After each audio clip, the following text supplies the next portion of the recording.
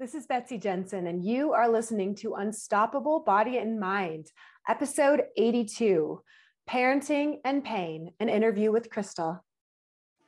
In this podcast, we learn to upgrade our brain and understand the power of our thoughts, to heal and to create the results we want in our life. Become the person in control of your healing and make peace with your life. Become unstoppable, body and mind. Hello, my loves. I have a special interview with Crystal, who's a parenting coach today.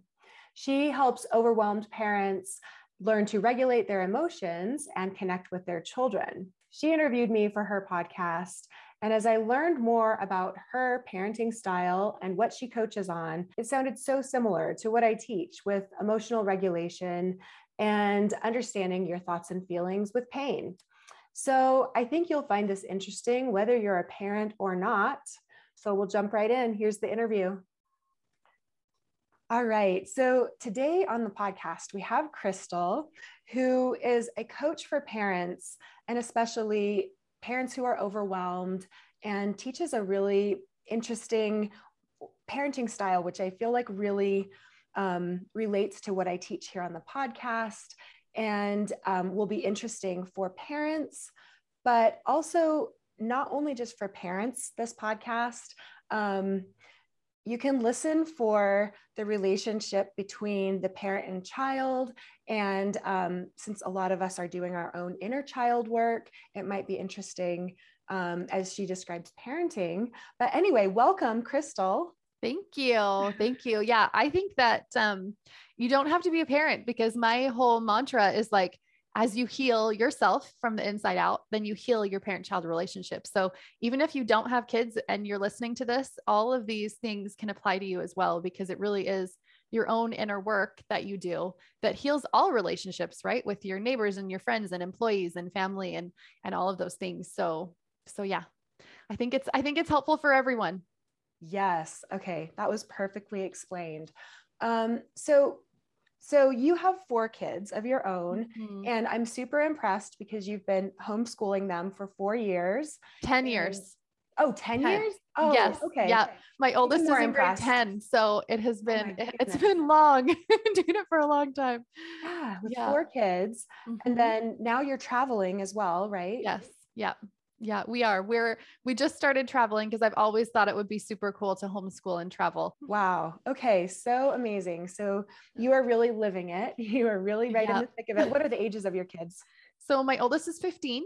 I have 3 boys and a girl. So I have a 15, 12, and 8-year-old boys that are fun and crazy and so wild. My 15-year-old is less wild now, but my little ones are very wild. And then I have a 5-year-old girl. So cool. And I have 3 boys and a girl too, just like that. Oh, that is awesome. I actually love it. They're just all teenagers. Yeah, it's a fun mix.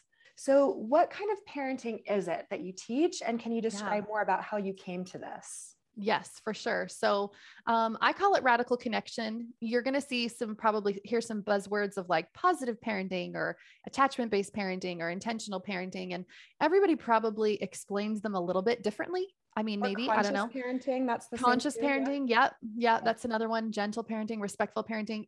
I call it radical connection because the way that I view it is it's really connection and relationship over behavior modification. So instead of us being like, we want to mold and shape our kids to be these people that just listen to us and sit still and, don't talk back and all those things, it's really focusing on that relationship and connection. And as we have that secure attachment with them, they are more likely to obey us and listen to us and model our behavior. And so that's kind of what this parenting style approach is.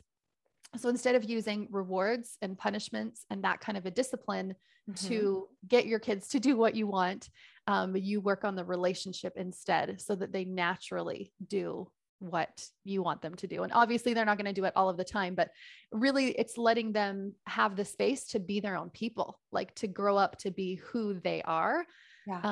So I love it. And I've coached so many people on it. And what the difference that I do is like, I combine life coaching tools, mindset work, emotion work, inner work, with this form of parenting, because what I found in my personal life was like my parents did not parent this way. They were very authoritarian.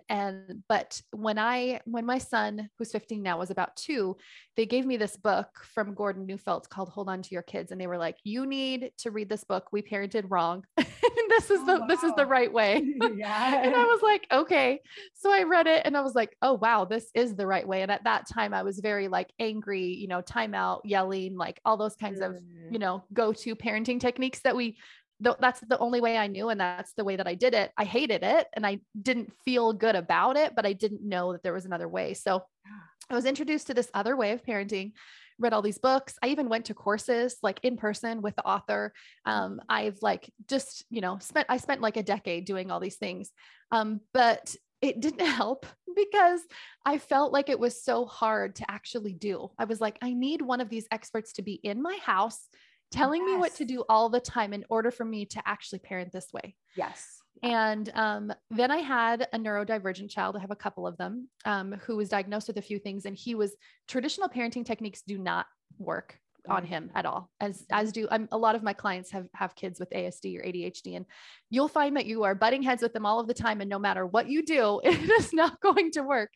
And so I just knew that I needed to switch my parenting. And at that point, we kind of came to like a ultimatum. I was like, I don't even know how to handle this anymore. Like I was at like the lowest of lows in my parenting journey. And it wasn't until I really started to shift my expectation and start working on myself that I was like starting to see these little changes. And when I found life coaching, I was like, oh, like these are the tools that are missing in this parenting sphere. Like nobody's talking about these tools. Wow. And at least that I know of, I don't know anybody that's merging these two. And I'm like, this is literally the answer. Like this bridges the gap between the kind of parenting that we want to do and who we are kind of naturally and intentionally. So that's what I help parents with now. And I've totally changed my relationship with my son. And his meltdowns used to be very like extraordinarily extreme, like bad. And I didn't even know if we would be able to like live in the same house, because I'm like, this is getting really intense. And I've had clients like that too, who had teenagers that did end up in the hospital or in outpatient because it just got so severe. And as soon as I started to switch my reaction, my response, my parenting, our relationship started to change and shift. And over the course of, several years, it's completely changed. And he still has like little small triggers that will trigger him, but it's very, I would say it's 80 to 90% less intense and probably 95% or more less frequent. His behavior is completely different. And now that I have another child going through the same kind of issues, now that I know what to do, it doesn't make it easier. It's still like such hard work. It really is working on me and, my response and my reaction that has really helped go through this new parent-child dynamic with another kid going through the same struggles. So what I do now is kind of combine these two tools to help people heal that relationship. And we just often think our kids are the problem, right? We're like, they need a therapist, they need medication, they need the support, right? When really it's our response to them and our relationship with them. I was interviewed by this lady on YouTube, and this has happened so many times where I coach somebody. So she said, it'll be more helpful for you to explain how this works if you just coach me. So I coach her through this issue where she's talking about her tween and the struggles that they were going through. And I helped her kind of process what happened there and then get into like a different energy. And I was like, okay, now from where you're feeling now, let's go back to that experience and you tell me how you would have responded. And she, went through 1, 2, 3, 4. These are the things I would have done. And they are literally all the things from the books and the courses that I've been to that she hasn't. She doesn't know anything about this parenting. And I see this every single time that I coach. Like nobody needs to know. Nobody needs to read all the books. I mean, I still think they're lovely and explain things so well, but we don't need the books because we are our own parenting expert. We all have that intuition. If we tune in, right? Yes. Because that I resonate so much from the like before picture of the parent, being so stressed out, especially when my kids were young, and really thinking like, my parenting is reflected in their behavior. And so there was this tension and this like combative, relationship sometimes. And I didn't feel good. I hated that. So I heard of conscious parenting and I really resonated with that. And it felt so much better to me. And it makes sense from, what we teach about tuning into the body with pain is the more you tune into your body and how you're feeling and accessing your inner wisdom, sounds like this is going to help you with your parenting. Yes, it exactly is. It's like everybody has an inner expert, an inner life expert, right? Yes. And if we can like tap through all of the garbage happening in our brain and tap into that, like that, it always has the answers. And the way you explain, like, you were making your child's behavior mean something about you as a parent. And so when it's good, then you're like, you feel really good. But when it's bad, you're like, wait a second, this means I'm a bad mom. And that's called personalization. We do that in lots of areas in our life, but specifically in parenting, it can really be so damaging because then we can really hold all this negative emotion inside of ourselves because we're like, oh, my child's always, throwing tantrums when we go to the grocery store, or my teenager's always talking back and I don't know what to do about it. Like, and this must mean that I've done something wrong. And it never means something about us, like at least 99% of the time, right? Yeah. Almost always it's that our child is just struggling, or maybe that they haven't learned self-regulation yet. Like maybe we haven't modeled that to them. Maybe they do have some sort of a diagnosis that we don't know about. Maybe they're struggling at school and we don't even know what's going on there. Like there's always a reason behind a kid's behavior. I believe that kids are always doing the best they can, always. Yeah. And so if we come to the table believing that, then we interact with them in a totally different way than if we're just like, you're disrespecting me. That's like probably the most common phrase I hear. How can you help me get my child to start respecting me? Right? Instead of like, my child is just having a hard time. They're not going out of their way to try to be disrespectful. They're not doing this on purpose. Even if it really feels true to you that they are, there is some reason that they're acting this way. Yeah, that makes so much sense. And I love what you said about the parent modeling the calming behavior themselves, because definitely when you get into that moment with your child and you're yelling back, you're not modeling any kind of regulation at all. No, you're activated too. You're like on their level, right? Yeah. You're like, stop yelling as you yell at them. Right. And then it just like amplifies everything, which is normal. That's what our brains want to do. Our brains want to go to mirroring somebody else's emotion, or some people call it matching emotion, but we match that kind of level of intensity. And I recently heard that the person with the strongest momentum behind their emotion will be the emotion that kind of gets taken on. Right. So if you have this kid, whatever the age, I mean, everyone has tantrums, even adults, but if you have a child who is melting down and you come in there and you're kind of chill and calm before that, it's not going to take much for you to get agitated and worked up and get up to their level.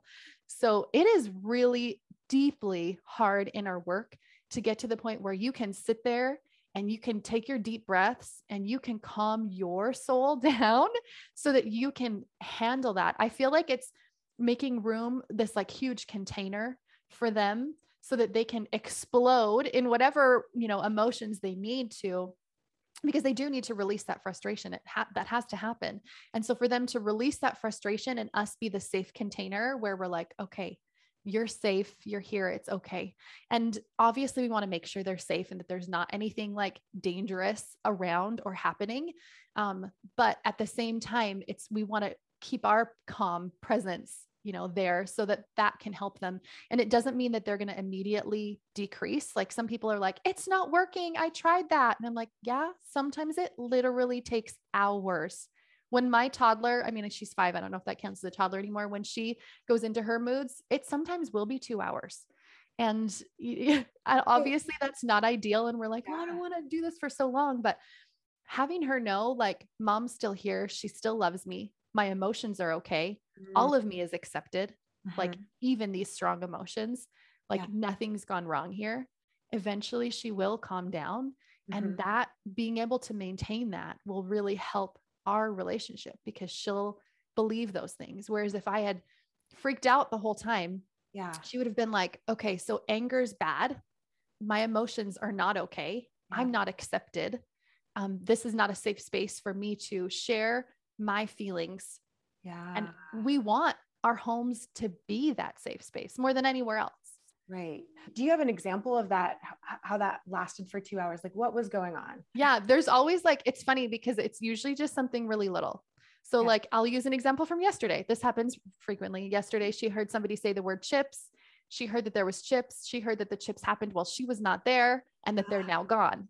Ah. So she flies into her room screaming and yelling and just so upset. So I go in there and I, chat with her for a little bit. You don't ever want to have like, I mean, when you're in your emotional brain, you're low on logic, right? So there's no reasoning happening during this time. Yeah. Also And no how do people distracting. know when they're in their emotional brain? Yes. How do you teach them? Yeah. So if they're in their emotional brain, I use what's called like the zones. Like it's kind of like red light, green light, yellow light. Like when in my mind, I'm like, okay, if she's totally exploded in red, like I know what her red zone looks like. I know what my red zone looks like too. So if anybody's in their red zone, you don't want to be like reacting from that. You don't want to be speaking from that. So I'm going to try to stay calm while she's freaking out in her red zone. I'm not going to try to like talk her out of her feelings and be like, you shouldn't be feeling this way. If it's a little bit less intense, if she's a little bit more yellow, I'll actually process her emotions with her. I'll say, okay, tell me what color, where do you feel it? Where is it in your body? And she'll usually say like, oh, it's black and it's heavy and it's right here. And like, as we just sit there and I ask her a couple questions, just every minute or so, she'll be able to process that feeling. When somebody's in their red, this doesn't work so well because they're just really intense. So a lot of people just try to distract. They're like, let's just talk about something else. Here's a cookie, like, but that's not helping them release their frustration. So usually we're in her room. Usually she wants to be in her room and usually she just wants to scream and yell. And I'm like, okay, let's just sit here and scream and yell. And when it seems like she's kind of calmed down a little bit, maybe I'll try to go and hug her or snuggle her or sit beside her. And like yesterday, that did not work. She started screaming again. She was like, no, there's more here. And for me, I'm thinking, okay, wait, there's just more she needs to release, right? This wasn't easy. She would sometimes start hitting and I'd be like, okay, you can totally be mad, but we don't hit when we're mad, right? We can hit pillows. We can hit, she's like, no, but I want to hit a person. I'm like, I know you do. That's what it always feels like when you feel this way, but we still don't hit people. And so you can say something calm, like, I'm going to have to leave the room if you keep hitting me. But you don't have to say like, okay, you're a bad person or like, I don't know, shame them for that because of course they feel that way, right? They're 5 and they're mad. And to them, it's this huge deal. Yeah. And so that whole process took a while, but eventually she got to the point where she wanted to snuggle. And I've actually asked her before, like, what feels good when you're feeling that angry, mad way? Like, what do you want? And she said, I want to go in my room, slam the door and scream really loud. And then I want you to come and snuggle me. And so it was interesting that she already knew, like she knew what she needed in that moment. Yeah. So for me just to be like, okay, wait, that's fine. Like she's just going to scream and it's not a problem because our brains are like, wait, this isn't okay.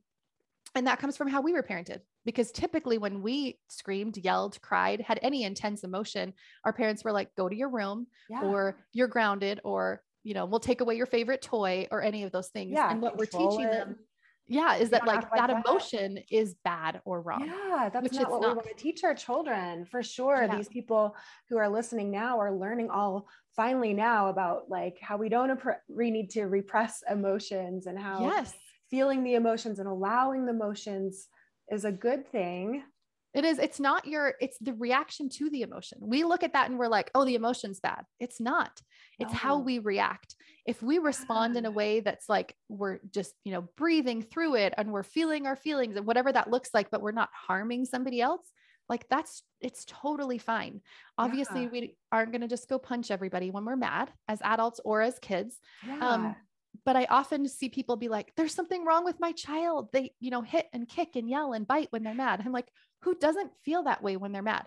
Like that is what it feels like inside. And when you're little, they're not supposed to self-regulate. It's called co-regulation, and co-regulation happens with an adult that you're connected to, being able to hold that space for you and model that calm behavior so that over time you can learn self-regulation. And people often think that this happens a lot younger than it does. From what I've read and researched, it's usually around 12 when self-regulation starts to happen. And it's not until like adulthood that we can actually fully self-regulate. right? Our brains aren't fully wow. developed until like our 20s, sometimes even Yeah. our early 30s. So that self-regulation process is really a process. It's learning. And when we come and say like, well, my 5-year-old or my 11-year-old or even my 14-year-old freaks out and they shouldn't be doing that anymore. They should know the skills. Then instead, I'm going to look back inside and be like, okay, why don't they know those skills? Is it just that my expectations are too high? Is it that maybe I haven't taught this skill yet? Yeah.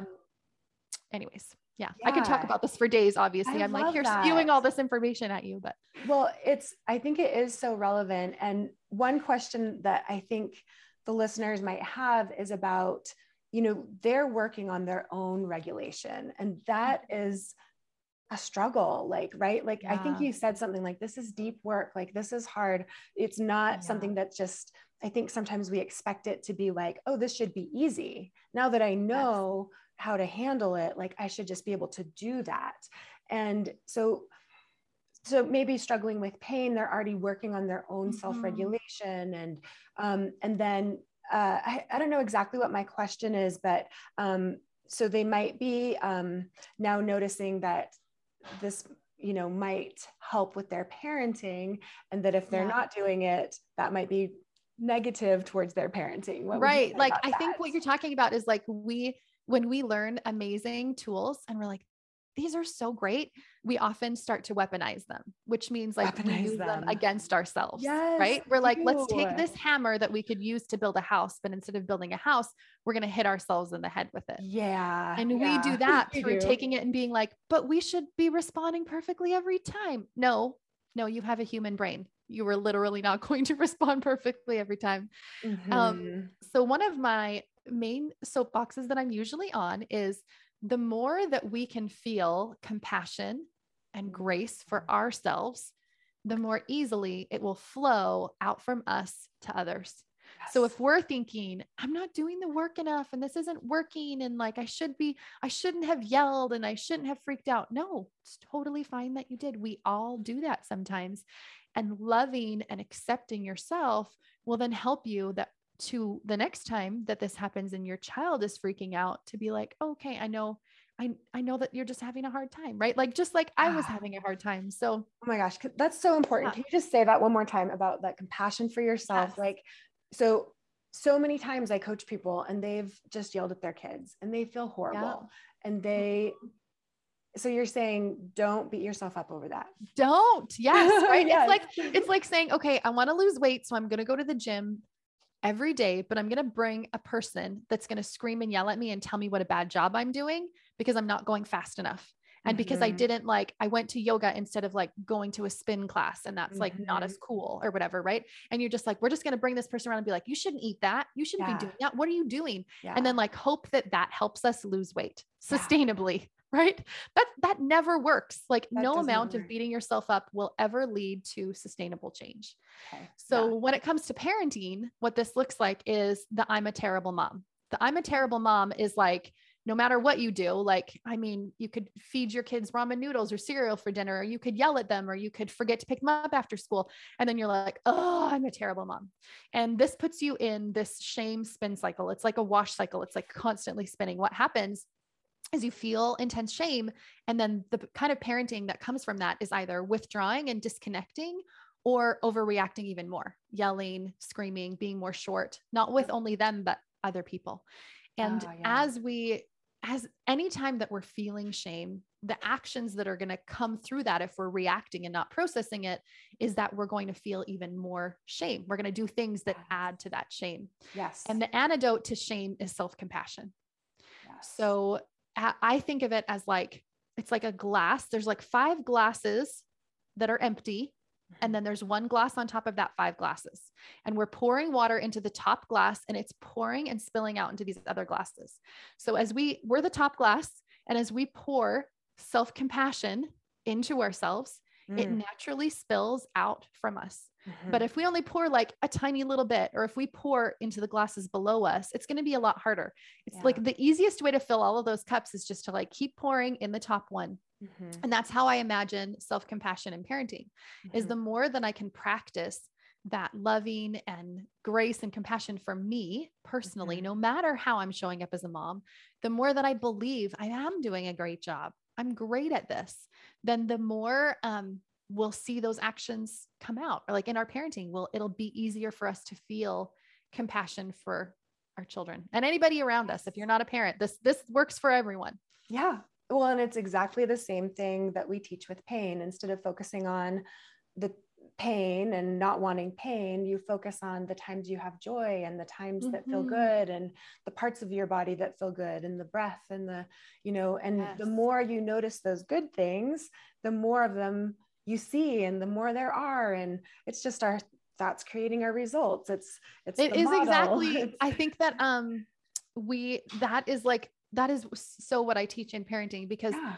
often parents come and they're just like, my kid does this, this, this, and this, and they list like 100 negative things. Yes. And I'm like, okay, well, maybe not 100, but a lot. And then I'm like, okay, well, let's like, tell me the good.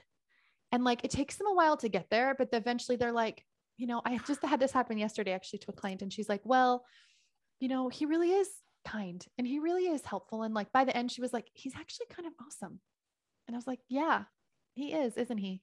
But when we focus on all of the things that they're not doing, all of the ways that they're not, living up to what we hope that they would, Mhm. then we don't allow ourselves to even see, we're not obviously not doing this on purpose, but we Yeah. don't allow our subconscious to look for all of the things that they're doing that are amazing.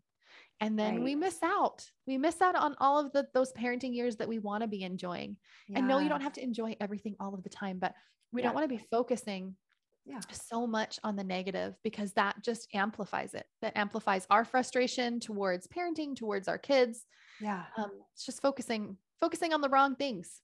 Why do you think people do that? What are the main things that you hear, the reasons that parents do Why that? they do it? Yeah. I think that they do it because they think their kids are the problem. And then as soon as they feel that way, then they're looking out for problems. If we have this story of like, my kid's a problem, our brain's going to be like, okay, let's look for why that's true. Yeah. And so our brain's going to immediately look for evidence of why that story is true. I think deeper than that, it's that our brain has a negativity bias. So it feeds us more negative thoughts than positive thoughts. It's always looking out for danger. So it's like, maybe this situation is a problem, right? And so we just have to calm our brain down. Like if there's nobody in the world that's not doing their own inner intentional work, that's able to live in this way. Like you need to be processing your emotion and processing your thoughts and reconnecting. So for instance, I tell people like 30% of the time we're going to get it so that you can like do it pretty well.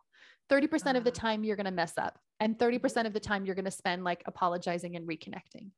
I love that. It's so good for me to hear, like, cause I've thought that too. Like, what is the balance? You're obviously not going to do it 100%. No, never. Like 30, and 30, 30. It is.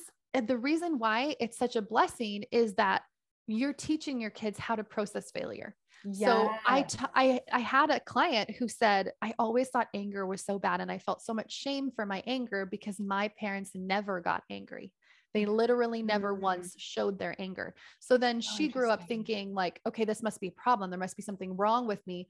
Felt such intense anger or shame around her anger that then she would explode like in the opposite way. So we want to teach our children that all emotions are okay, that it's normal as humans to lose it sometimes. We all do. And what we can do to apologize and reconnect, like that is the natural cycle. And the more that we can model that, the more that we can instill that behavior in them. Right. Yes. And all of those emotions, and especially like anger, I do hear that one a lot, where the opposite parents were very angry, or one parent was angry. And so then, it's hard to know, how do you have anger without it being this scary thing, So, and I'm sure with all of the other emotions as well, not just anger, but shame. And, the more that we are doing the work ourselves, and which, all of the people listening to my podcast are, because their body has brought them to that point where it's like, you have got to do this work. You have to do it. Yeah. You can't keep avoiding it. You can't keep neglecting your own feelings. And what a beautiful thing, because then you're modeling this to the next generation of people.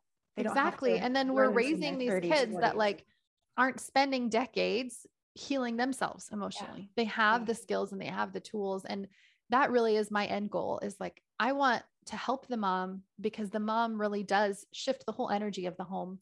And as she models that behavior to her kids, they will learn this, even the behavior to her kids of being imperfect, of making mistakes, of sometimes yelling, right? Like that's okay.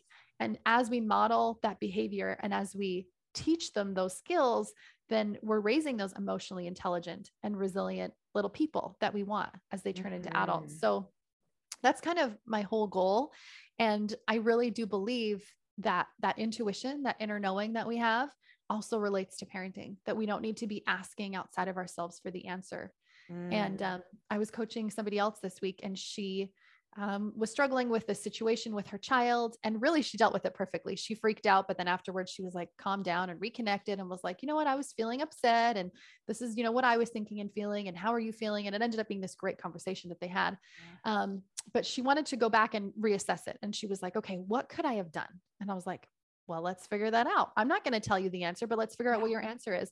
And as we uncovered it for her, she gave me 4 steps, and I called it her playbook. I'm like, that's your 4-step playbook. Like, you just came up with exactly what you would do in 4 steps the next time, so that the next time it happens, you can be like, okay, wait, this is the spot where I stop.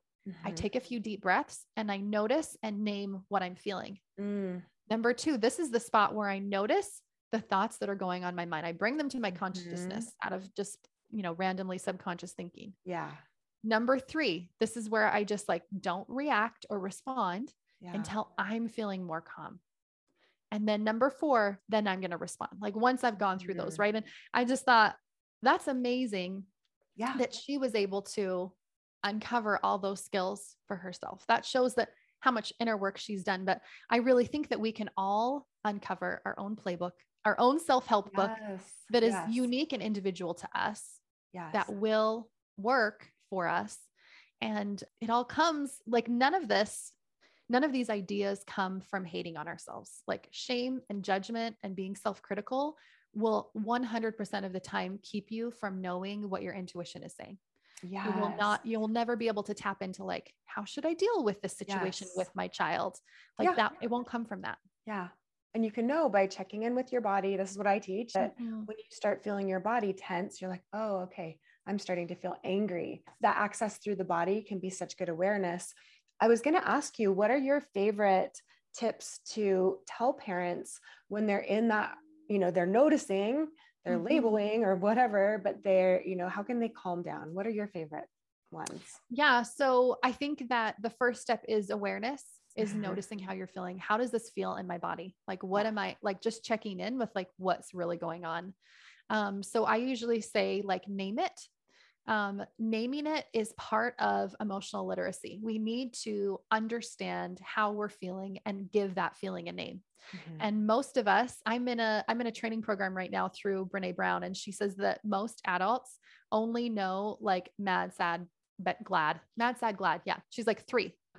Right. And so being able to, you don't have to be right. Like, just practice it. Like, what do I think this is? Is it agitated, frustrated, defeated, discouraged, shame? Like, there's so many emotions. And if you struggle with that, go print off a feelings wheel or a feelings list. And just start being aware of like, this is what I'm feeling in my body. This is how it feels. And that's what the name is. And as you understand how it feels in your body, it can be helpful to explain it. Like, sometimes I describe it out loud to myself. Like, it feels like it's in my chest and it's heavy and it's dark and it's like, a ball shape or whatever you want to do to kind of explain it. And then just to allow it to be there. And it's interesting how much resistance we have. And it's usually the resistance of the emotion that we're feeling that's so uncomfortable. So as soon as we allow it, as soon as we're like, okay, I'm feeling agitated, that's okay. I'm going to allow the feeling of agitation to be present in my body. As soon as I say that, I can immediately feel my shoulders relax. I can immediately feel just like, it's almost like my whole body like breathes a little sigh of relief. Like, I can allow it. And then you just relax a little bit. Yeah. And oftentimes that's all I need to do. If it's deeper emotion, I might need to do a little bit more of a process. But just like I mentioned, like creating your own playbook, create your own playbook when it comes to these times too. So I help my kids create this as well. So there's like a list that we have of like little kind of like icons that's like all the different things you can do when you're mad, right? So like maybe it's jumping on a trampoline or like listening to music or reading a book.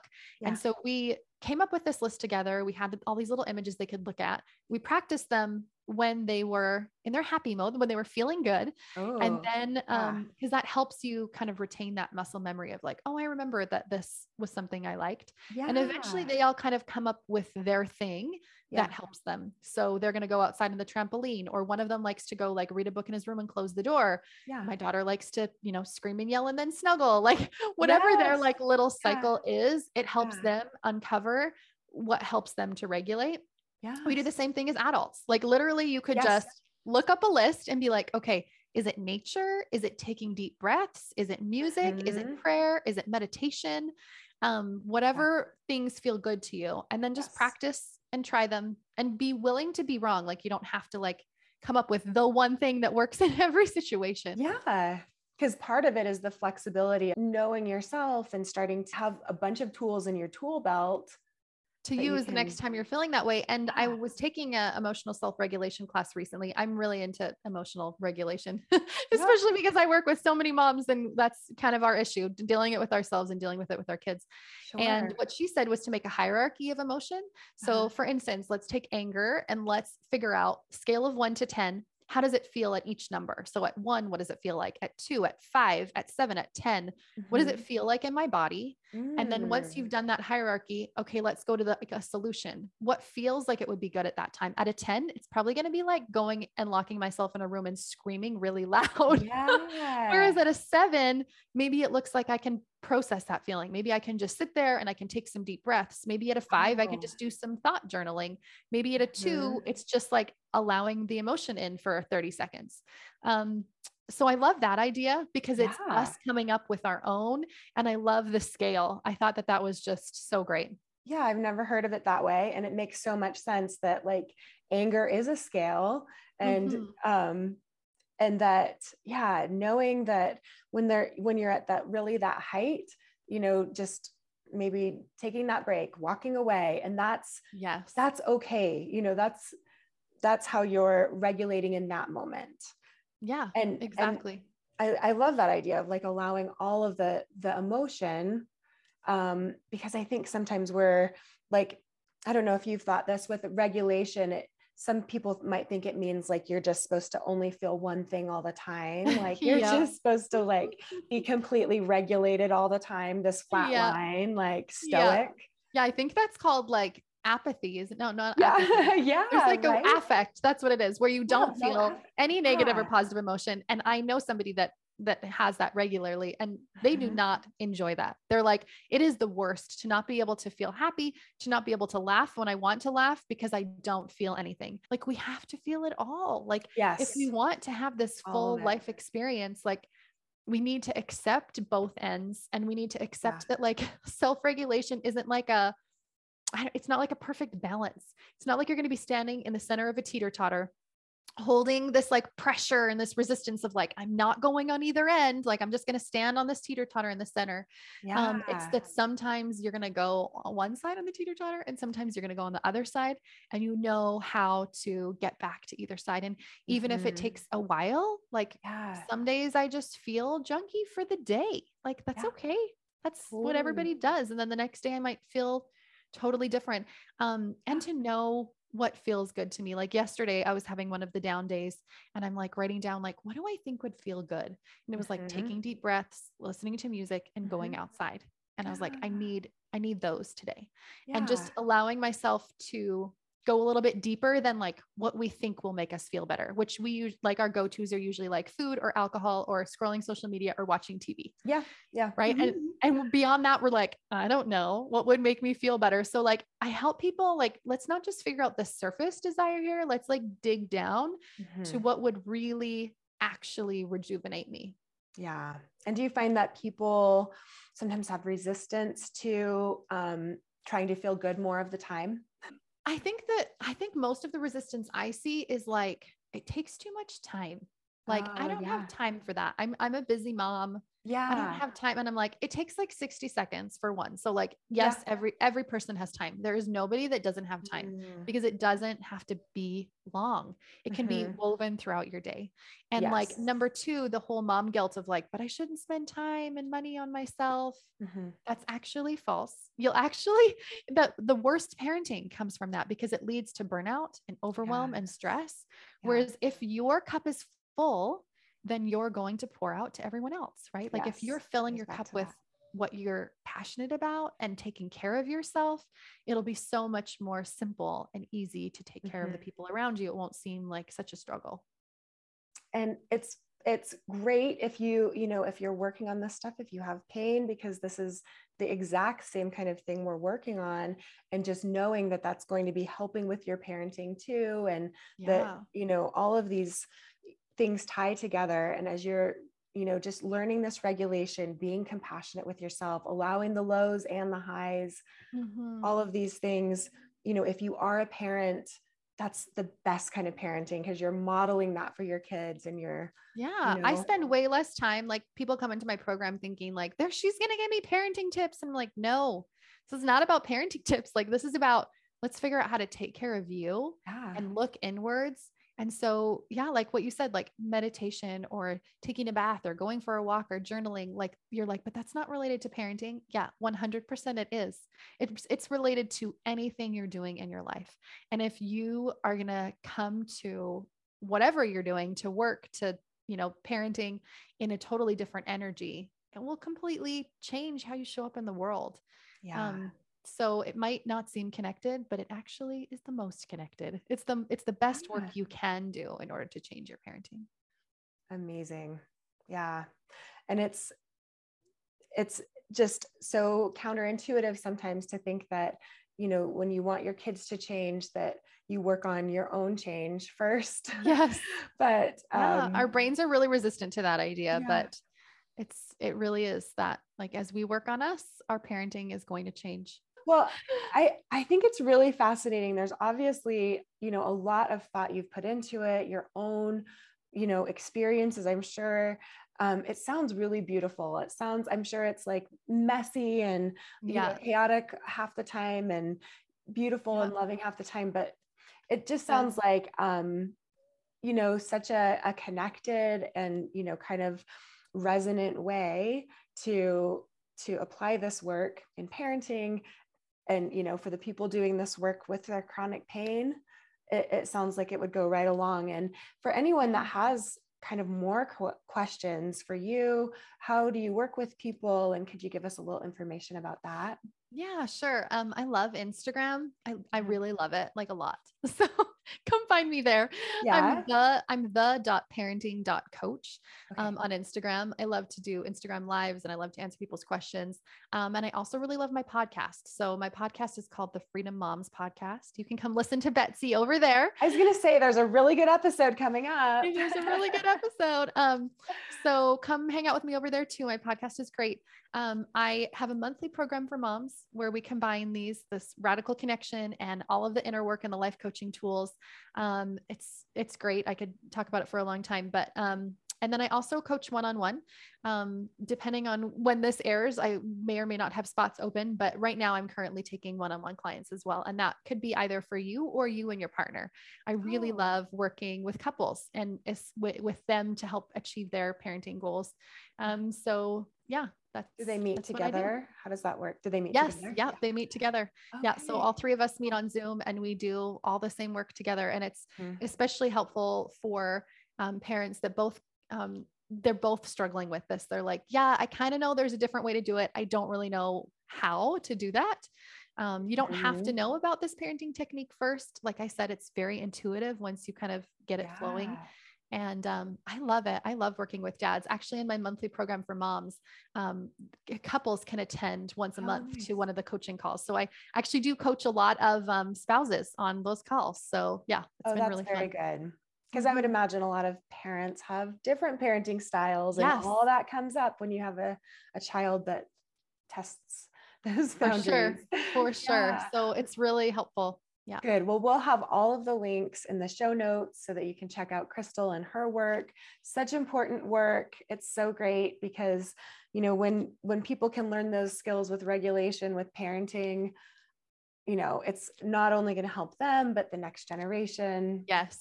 Yes. I always tell people you're like breaking the generational parenting cycle by doing your own work. So even though your own work seems really hard, how worth it is for you to change that cycle so that your kids, your grandkids, your great grandkids will be set up in a completely different way. That is beautiful. Amazing. Yeah. Thank you so much for coming on the show. Thank you. All right. Take care. Bye. Bye. Thank you so much for listening. I hope you learned a little bit about your brain today that helps you in your life like it helped me. Please be sure and subscribe and leave a review. And of course, be sure and share this podcast with someone you know that wants an unstoppable body and mind.